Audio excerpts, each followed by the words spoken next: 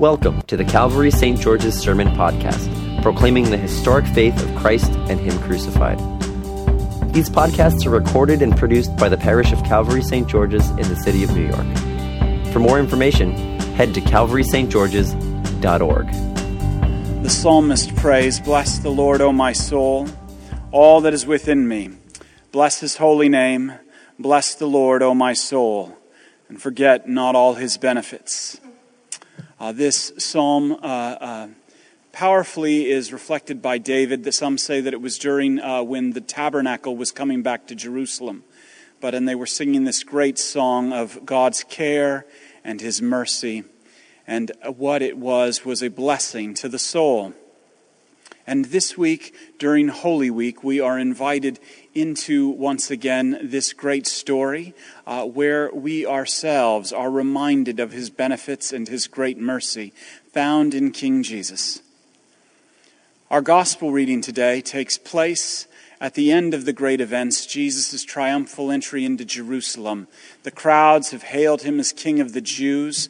It's very interesting as He comes up into Jerusalem from one side, the one side of the city of Jerusalem. A lot of scholars believe that Pontius Pilate and his armies were riding into Jerusalem as well at the same time. And what they were doing was that they were making a statement, because this is taking place during the Passover. Whatever your God did in the past, that's the past. Rome is in charge now. And so you have these two symbols, the symbol of Rome and all of its power and earthly power coming in, and the symbol of Christ and Jesus and God's wisdom and God's strength manifesting itself in foolishness and weakness coming in from the other side. These two, as Ben so brilliantly has put it, these two narratives, the narrative of the world and the narrative of the gospel, coming in right in at the center. And by a week's time, they are going to clash. This is a very, very powerful point, and I've been thinking about it, the way the Reverend Ben DeHart has said this.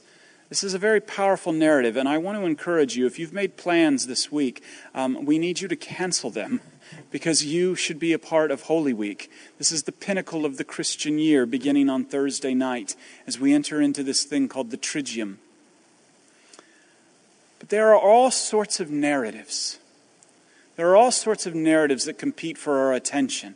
There's the narrative of work and being the best on the job and making the most money. There's the narrative out there about being the best this or the best that. There's the narrative about being a proper political person and engaged in the right political arguments, whether you're on the right, or engaged in the right political arguments, whether you're on the left. Whatever it is, there are all these narratives that are constantly competing for our attention. And some of these narratives are good and others are terrible. But the truth is that there is only one narrative.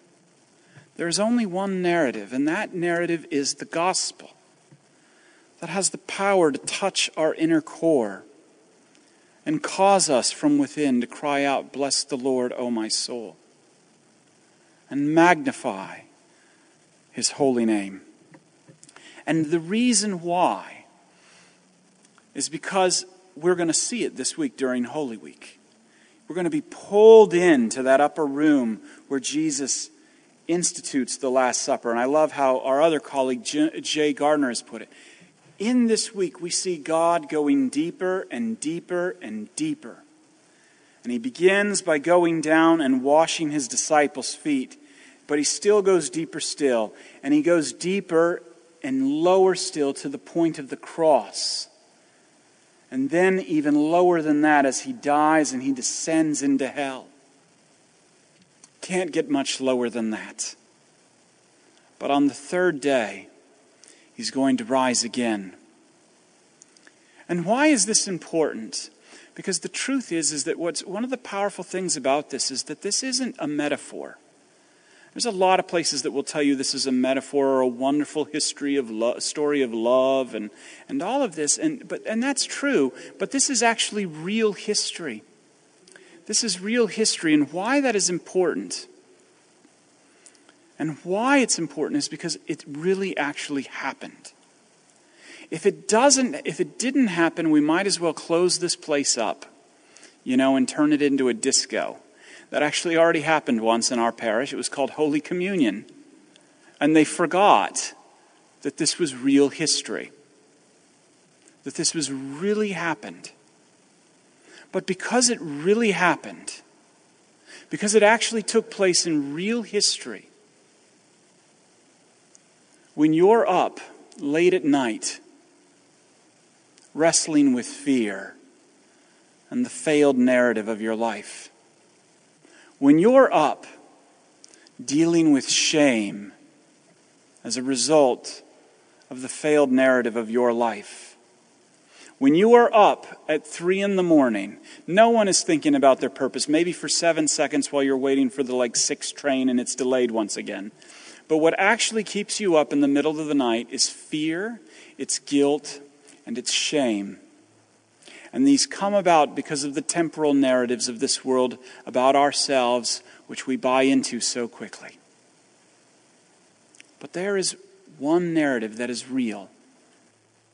It actually happened. And because it actually happens, it speaks to those places of your life that keep you up at night.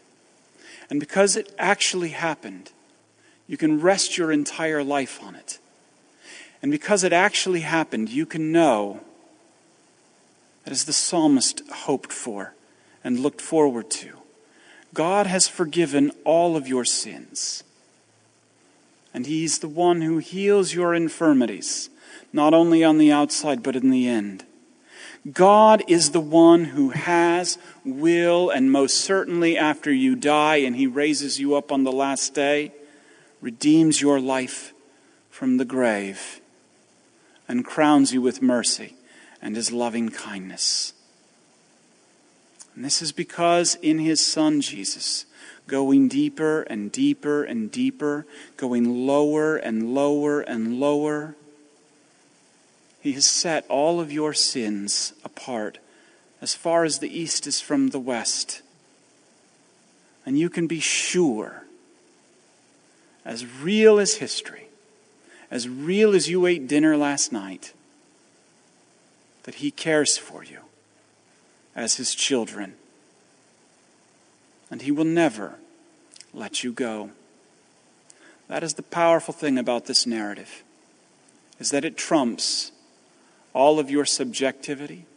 It trumps all of the false narratives of your life and says to you clearly, day in and day out, come to me, all you who are heavy laden, and I will refresh you.